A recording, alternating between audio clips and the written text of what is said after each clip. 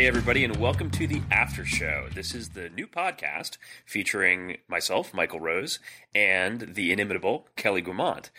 You may recall, you may know us from such podcasts as the unofficial Apple Weblog Talkcast and other podcasts that we have been on. Kelly and I have been doing live podcasts together for several years. Going on a really long time. A really long time. So how you doing, Kelly? I'm not too bad. How are you? I'm okay. I'm fighting a little couple of health issues over this past couple weeks. I will let our audience know that if you're of an age where it would be appropriate for you to get the shingles vaccine, may I recommend that you do it just to reduce your chances of dealing with what I'm dealing with. It's not fun. It's not a pleasant experience, but I'm much better, thank you. So we don't have to... Not recommended. I'll keep that in mind. Keep that in mind. Yeah, we don't really want to bring everybody down in the first 5 minutes, which we will continue to do, by the way. That's coming right up. So yeah, don't get comfortable. We're waiting for minute 6, just so everybody's clear. How are you doing? I'm not too bad. We've had some nicer weather here this week, so... And you had some busyness in the past couple of weeks with the App Camp for Girls program with yourself and Gene McDonald and the rest of the team that puts that together.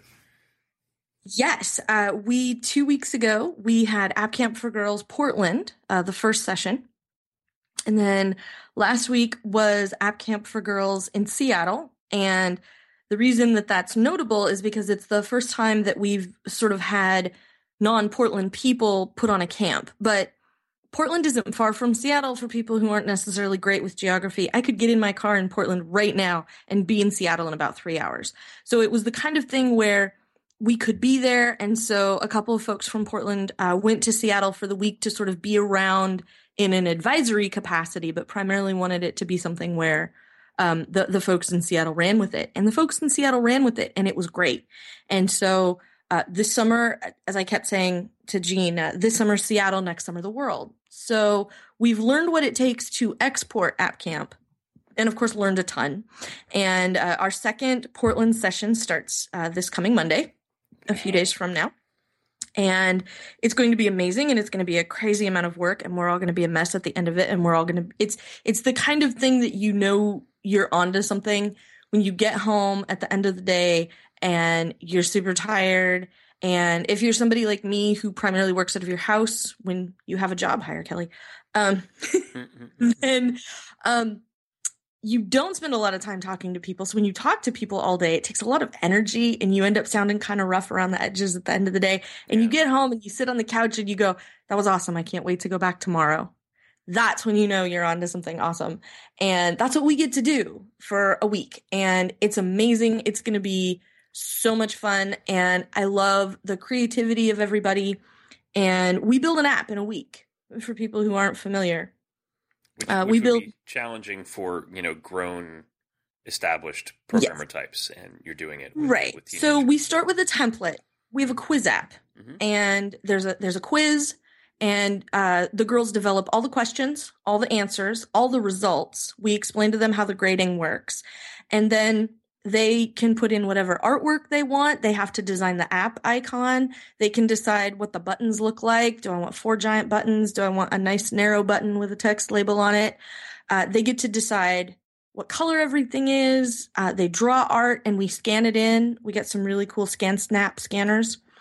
And we do all kinds of, we give them from zero. They start with the template of question 1, ABCD, question 2, ABCD, and they have to bust out Xcode, type in all their questions, type in all their answers, look at how all the stuff connects together, figure out the spot where Nat, our lead developer, secretly inserted a piece of code that intentionally does not work and will crash the app. They have to find it. They have to fix it. And at the end of the week, each of the teams, there's 4 girls to a team, and each of the teams presents their app and their marketing plan for their app to a panel of investors. And there's no winning. It's just sort of taking a group of people through all the phases of app development. We start with ideas, and then they actually build something. And then once they've got it tested and working on their iPods, we have iPod touches for each girl for the week. Then at the end of the week, they have to present that app to other people. We want to tell you about this to see if you want to invest in it. And I love getting to do it. And part of it is the excitement in everybody when they realize that there is a whole job in iOS development for somebody who is an artist or somebody who really likes to just push all the buttons they're not supposed to push and figure out how it's going to all fall apart. We call that QA, folks. That's the yes, job we there. love QA. And every time we have a session, there's a moment for at least one of the girls in the room when we move to the next phase, where there's a couple of girls who just, all I want to do in life now is type in Xcode. And there's a couple of girls who realize that there's a whole iOS development job in drawing all the stuff that shows up on the iPhone. Like, I could be the person who drew every single Angry Bird and the next Angry Birds. And, that could be something I was responsible for. And that's an entire job in itself. And somebody who helps keep everyone on track and, figuring out that we can expose them to so many pieces of app development that aren't just sitting alone hunched over a laptop. Which is important too. Let us not forget. Right. But that's not the only thing. When people think of development, that's usually the part that they think of. And so we show them a lot of other ways that happens. And we also try to have a field trip. We did a field trip to Urban Airship last month. And this month, I think we're going to go to Panic Software again. And we get to go see what a functioning software business looks like. And for people who don't know what the Urban Airship or the Panic offices look like, go look at that, because the other thing that I really like about the field trips is that we are sort of ruining these girls forever for a standard issue cubicle. That's just not fair. It warms my heart that they're like, that at some point, they're going to sit and behold a cube farm and be like, I don't want to do that. And I really like to think that that's going to happen in some capacity someday. But it's an exciting thing. I love that Jean McDonald, who used to be of Smile Software, left Smile to do App Camp for Girls full time because she really believes in this idea. And it was her idea. She was sitting at WWDC 2012 and realized she was sitting in a room that held 5,000 people and couldn't see another woman from where she was sitting, and decided to do something about it. And her doing something was building App Camp, not just writing a blog post and complaining or telling anyone who will listen how terrible it is that this is the way things are. She still does that, and I still do that. But we're also sort of putting our money where our mouths are and building something that will help create the opportunity, because a lot of these girls, they find out about iOS development. And so we don't expect everyone who comes to App Camp to graduate with a computer science degree. That would be awesome, but we don't expect it. But they may think about the possibility of doing something technologically related as part of their entire career. Right. Somebody who goes on to become a graphic artist and is one of those people who just does amazing things with a Cintiq tablet, Well, and what I think is really interesting now is that you guys are, you're creating the DNA or extracting the DNA of the program and trying to allow people to replicate it, to clone it, and to stand it up in their own communities and in their own locations, which is it's obviously the way that it has to grow, because there's only one of Gene, there's only one of you, and there's only so much bandwidth that the core team can have. But I think that it's fascinating that that is happening so quickly, relatively speaking. That you're able to do that choice now. Oh, okay. That always helps. An option. That was not an option, because basically every time somebody who doesn't live in Portland hears about it, they say, when are you going to do this where I live? Yeah, like New York. Yes. Yeah. Well, yeah, I know. I'll sign up. I'll sign up to come do App Camp Brooklyn. That's fine with me. We were actually sort of joking about when we were going to do, what sort of selection criteria were we going to have for App Camp Honolulu? Oh, man. And so I'll throw down for App Camp Brooklyn. We can make that happen. We always are looking for volunteers. If you're somebody who thinks that you want to bring this to your city, then absolutely come to App Camp for Girls, 4, appcamp 4 girls.com, and fill out the form and let us know that you want to coordinate in the city where you live, and we can see what we can do to make that happen. Yeah, and it's an incredible program, and it's interesting to me how much attention, how much energy is behind not only App Camp for Girls but Girls Who Code and other similar programs. And it does feel like we've reached an event horizon of sorts with the involvement of young women in technology and in computers, where it is no longer possible to look back and say, or to turn it around and say, well, this is not going to happen. We're not going to see a change in the way that that this industry and this discipline, this skill set, how it relates to young women. We've actually gone too far now. We actually are past the point of going back to acceptance of the previous status quo. And what was really interesting to me is I went to see Zach Sims, who is the founder of Code Academy. I saw him speak a week and a half ago in New York. He was speaking at AppNexus, which is a digital advertising platform company that I work with. That they're actually a client. But that's not important right now.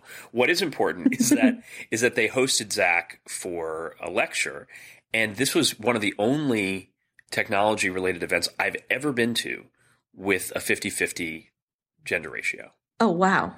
And part of the reason for that, which I didn't realize at the time, is that AppNexus shares some of its space with Girls Who Code. Oh, nice. So there was a tremendous population of the Girls Who Code at that event. Now, number one, that makes perfect sense because Zach Sims is someone who is in the business of helping teach people to code. That's what his company does. Number two, it also doesn't hurt that he's like, a younger entrepreneurial Brad Pitt, slightly shorter dude, which would attract all sorts of people, not just Girls Who Code. But right. But it was notable. I was like, oh, I get it. So this is what the central castings idea of a an entrepreneur looks like, and that's exactly what he looks like is that guy. But he was great. He was very charming, and again, it was an eye opener for me to see the enthusiasm, see the level of involvement as a dad of girls who do not yet code, but who I keep trying. Like I leave the code your own computer games in Python book lying around, hoping it'll osmotically get into their brains. It's like, hey, look, Scratch, isn't this interesting? Yeah, let me play Minecraft. All right. But I'm going to give you a recommendation for your girls, and I think Pixel Press is a thing that they may get into. We've talked about this at one point or another on the other show. Yes, because Pixel Press lets you draw your own platformer levels. It's sort of right. You make the it's like the graph paper games. Yeah, so you lay everything out on graph paper, and they have certain symbols that you draw for different things, and then you take a picture. Oh, right. And it translates that into a level. And here's the best part of it is that you can play that level when you're done. And you can send it to your friends and let your friends play that level. And it teaches a lot about, particularly if you're somebody interested in game development, it teaches you about playability. Like there's too easy, which is boring, and there's too hard, which is also boring because then I'm just going to give up. So it has to be just hard enough that like you really want to try, but you feel like you're so close. I just need one more guy and I can totally do it. And all of that kind of stuff is amazing. And I love what they've done because they're the same kind of kids that I used to be, which was when I wasn't playing Nintendo, I was drawing the Nintendo game I wanted to play. Yep. Well, we're definitely gonna have a link to Pixel Press in the show notes. Said show notes to be hosted on a website to be determined at some point. We are doing this a little bit by the seat of our pants. Speaking of doing things by the seat of our pants, and the nature, the improvisational nature of the universe. As we record this, it's only a couple days past the passing of Robin Williams, and I think certainly I was surprised, shocked and surprised. I was trying to make a new word there as I was saying it.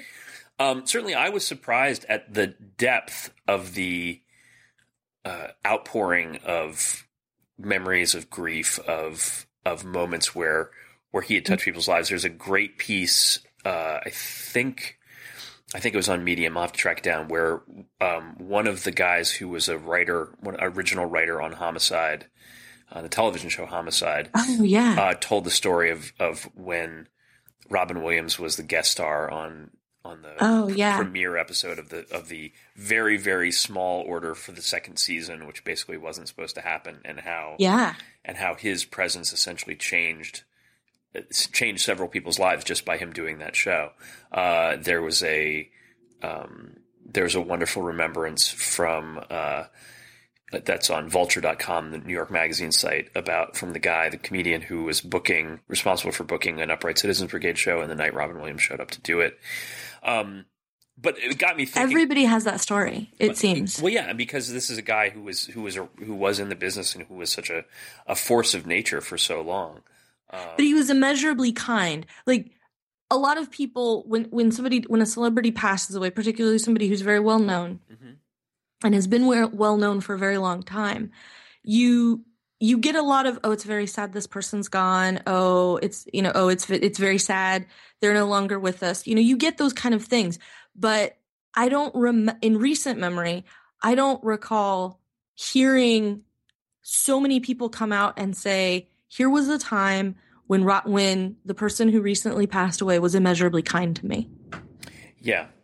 I mean, that's when you look at, and it's unfair to compare, but Lauren Bacall also passed away this week, and a number of people's memories of her were of when she was, snarky or funny or mean, but not when she had done a kindness or helped someone. And almost every Robin Williams story was exactly that, which you described. There's the story of him barging into Christopher Reeve's hospital room. In the scrubs. With the mask. And the mask and a heavy Russian accent. That's the one thing that I did bristle a little bit at, as an improviser, as someone who has studied improvisation and performed as an improviser and worked as an improviser and also performed as a stand-up comic. It was a little frustrating to me to see so much reference, or I think it was Russell Brand's piece that he wrote, his remembrance, where he talked about this sort of untrained, unfiltered talent. Yes, certainly that was Robin Williams, but also the guy went to Juilliard. He worked really, really hard to become that talent, and he worked really, really hard at being an actor and being a performer. The fact that his brain worked differently than everybody else's is undeniable, but he worked very hard to make that happen. So, but that aside, the point I think is that we were both kind of surprised by that. Definitely. By the way that sort of wave of remembrance and affection rolled out. There have been some interesting social media rough edges that have occurred with Robin Williams passing. His daughter apparently exiled. Left the internet. She left the internet. She left Twitter and Instagram because people were trolls, and that. I'm not even going to give any airtime to what it was that they were doing, but people were horrible to her. Yeah, people were awful to her. A girl whose father had just died. And for people who have any doubt and are perhaps wondering about her name, Robin Williams himself came out and said that his daughter is named Zelda, as in the Legend of. She is named after the princess from that video game. Not Zelda Fitzgerald. Right. That's where the name came from. There was a Nintendo ad a few years ago for one of the handhelds that Nintendo put out, and they were playing together. And it's something that I think he mentions in part of the commercial is, you're named after the princess in this game, something like that. And so, there's one of the other pieces that came out a lot about him was people sharing pictures of the time he came to the game store where they hang out, or the game store where they worked, or the bike store, and the bike store. Yeah, I think one of my favorite stories that was told about him was that he bought Conan O'Brien a bicycle because Conan liked to ride his bike, and of course Robin Williams we know did, and he said that it was a bright orange bicycle with green shamrocks all over it. And he said So think for a minute about that bicycle. Now think for a minute about Conan O'Brien riding it around. And he said he called Robin Williams and was trying to thank him for it. He said, "Okay, I just really want to know one thing." Because I'm trying to remember how Conan O'Brien put it. In a moment of monumental understatement, he said, "I had a rough patch about 5 years ago." Yeah. That was sort of public. So that's what he's talking about. And so this package shows up at his house with delivery people, and it turns out to be this bright orange bicycle covered in shamrocks. And he calls, and he finds out it's from Robin Williams. He calls Robin Williams, and he says, "Thank you." And then Robin Williams says, "Tell me something. Is it a ridiculous looking bike?" And Conan goes, "Yeah, it looks ridiculous." And he says, "And do you look stupid riding it?" Conan said, "Yeah." And he just laughed. And I just thought, like, that was a moment that really stood out for me, was, do you look stupid riding it? And just, it warmed his heart to know that was happening somewhere. I don't know. His grand plan had worked. Yes. I find that one so pleasing. The other sort of dark corner of the social media reaction to Speaking of Twitter, of Robin Williams, of the reaction to Robin Williams' death, apparently, I don't know whether they were the originator of this tweet, although it's possible that they were, but the very popular still frame from Aladdin, showing Aladdin and the genie hugging. Oh, yes. And the line of the actual line of dialogue or the sentiment from that moment in the film is "Genie, you're free." Genie, you're free. And the Academy of Motion Picture Arts and Sciences tweeted that picture, and obviously along with many other people. This is a problem for the American Foundation for Suicide Prevention, because it goes right up to the line of exactly what you are not supposed to say about someone's taking of their own life. Yes. Which is fascinating. I mean, tragic and weird and sentimental, and I know they meant well. Yeah. And so much of what goes wrong on social media comes down to, I'm sure they meant well. I'm sure, what was it? The Chinese phone manufacturer who suggested that their early pre-release units for their new phone would be given out to the female members of their forum who posted pictures of themselves with the logo on their bodies. Yeah. I'm sure someone thought it was a good idea, but you didn't think it all the way through. That's the backhand of the social media. It is swift and merciless. It is. It will come at you like a very small digital freight train. One of the other things we want to talk about, of course, it's sort of all grim and sadness this week. Welcome to our new podcast. Here's your Zoloft. This show's sponsored by Zoloft. Zoloft. Yes. It won't make you feel so horrible. Of course, in Ferguson, Missouri this week, there has been a tremendous amount of unrest, of protests following the shooting death of Michael Brown, who's a young African American man who was killed in an encounter. I don't even want to say a confrontation with local police. And one of the things there that's been, again, this is not a news podcast. We're going to do this once a week. Breaking news. If you're coming to us for breaking news, I encourage you to possibly come down from your hermit retreat at the top of your mountaintop plateau and possibly find some other sources of news that may be a little more current. But there may be one or two out there. I'm sure you can find them. It's possible. But it was interesting to see once again how challenging it can be for Twitter and social media in general as a breaking news source, because there's no or very few standards of reliability and referenceability.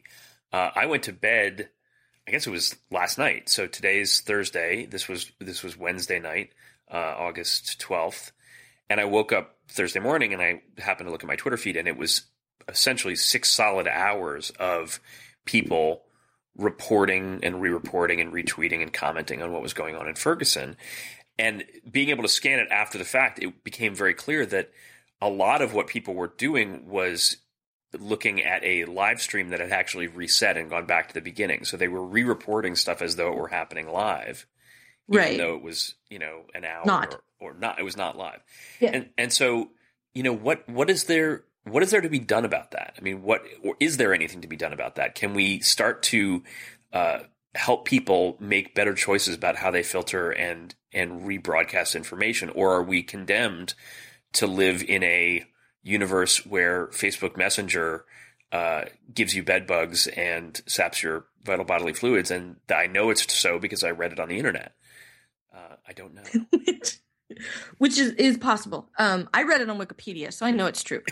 No, I think the other thing to me that has been really interesting about Ferguson, aside from the fact that it's horrible, and there's really some brutal conversations that need to be had about this, and there are some people who are really going to need to get over their desire for political correctness and just sort of put on a helmet and wade into this conversation, because it's not going to be pretty, and it's totally time that it happen. But what's interesting to me has been the amount of reporting I have seen on television or in a newspaper versus the amount of reporting I have seen personally, like in my Facebook feed, which for a while, apparently people were saying there was zero that was showing up on Facebook. But all the stuff that's showing up on Twitter, people who are on the ground with an iPhone trying to set up a live streaming account so that they can actually broadcast what's happening on the ground. And the fact that they have that capability, like, is great and terrible. I think it depends on which side of the camera you are on, which part of this is the part that is the concerning part. So I'm sort of nervous about how this is all going to go down, because there's still a chance that it could end slightly less badly for everybody. And I really want it to. But it's not like it's going to end well. That's just not going to happen. But it could end in a less bad way than maybe it looks like now. And I don't remember which publication it was the reporter was arrested from. I want to say it was the Washington Post. It was well, there were a couple of them. One of them was a Huffington Post justice team. Yeah. Not Justice League, but he works in the justice section. Yeah, it was another one, a print reporter. And I think it might well have been the Washington Post. I think it was the Washington Post, and the Washington Post came out today and said, "We have had reporters arrested in 2 cities this year. They are Tehran and Ferguson, Missouri." Yeah. And that it was a particularly complex and, in some ways, social media perfect storm for what was going on in Ferguson, because so much of what became the crisis point for the authorities there was the fact that they were trying, obviously, and rather ham-handedly trying, to prevent people from documenting what was going on, what was happening in this paramilitary operation that was facing protesters. And to see a television crew from Al Jazeera America that has their setup, that is doing, that is filming on the side of the road, they've got their lights set up. There is a tear gas canister that is shot at them that causes them to run away. And then uniformed police officers come and start taking down their equipment and pointing their camera at the ground, unaware that there is another crew across the street that is filming them do this. Yeah. You have to shake your head a little bit and say, what part of the idea that the public is not allowed to document the actions of police officers or law enforcement, where does that come from? Because it's not true. Right. It's not. And additionally, it's not legal. Exactly. And the thing is, I was trying to get to the bottom of this for myself, like reconcile it in my head. Maybe I don't agree with you, but maybe I can see where you're coming from. And I was thinking about it, and all I could come up with was people who, like, I'm still under the impression that most of these police officers are Americans. And I would think that as an American, they are all. And I'm not trying to be a patriotic, rah flag waving person. Like, I look forward to your letters. But as an American, I would think they would know, like, you're not supposed to be able to do that. And, you're not supposed to come keep the news from broadcasting the news. Like, to me, that's just a common sense sort of a thing, which is really what makes me wonder about what on earth is happening in Missouri that any of that, because it was more than one police officer. So it makes me wonder what the institution has given or done to them that this is what they think is okay. Yeah, that's what's weird. I mean, the fact is that there are very, very, very few circumstances where it's legitimate to do that. And you can imagine, you can try to imagine, okay, if there is a police operation that is surrounding a building where, there's a hostage situation and they're about to, try to breach into the building and rescue hostages, and you have, a bunch of people live streaming from the sidewalk. That's a potential problem because there is a threat to public safety, because there is a very specific reason that the actual tactical activities on the ground should not be filmed or documented, broadcast. This is not that. This is not that situation. You can't even see that from where they are right now. It's not local. So I'm sure it's going to continue to shake out and to be a point of conversation over the next few days. Obviously, we collectively hope that the situation in Ferguson is resolved peacefully. That the Brown family gets the justice that they're looking for, and that the community as a whole is able to recover and heal from what's going on. But we normally would be talking about technology at this moment. The fact is, it's the dog days of August.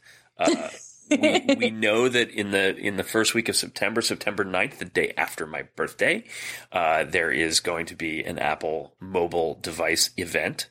Which is going to be awesome. It's going to be awesome. We're very much looking forward to it. We know we have iOS 8 and Yosemite and other good stuff coming soon.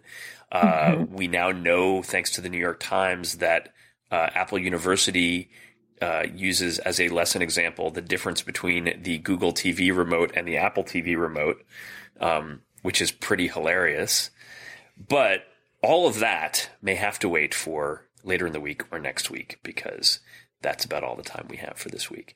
Kelly, where can our hypothetical listeners find you on the internet? Our listener, we have one, right? So listener, here's where you can find me writing news pieces over at the Mac Observer at macobserver.com. And you can find me on Twitter as Verso. And you can also find you occasionally writing for the unofficial Apple weblog at tuaw.com. That's true. Occasionally. Every now and then. You can find me also writing occasionally at the unofficial appleweblog.com. You can find me on Twitter at Mike T. Rose. And you can find more about our show also on Twitter at _after show. THE_ not dash, but _ after show. There is going to be a website of some sort associated with this program in the immediate future, presumably before this is actually aired. That's probably how you will find it. But we will be certain to let you know. I'm just looking at our Twitter profile right now for the after show, and we are Twitter user. This is so weird. 2,664,642,462.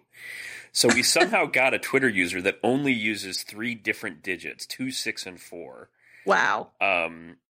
246. I'm not sure what that says about us. There's something very, very even about it. Anyway, we will be. There's an even odd joke to be had here. I'm not quite finding it. I just know it's in there somewhere. We'll save it for the next show.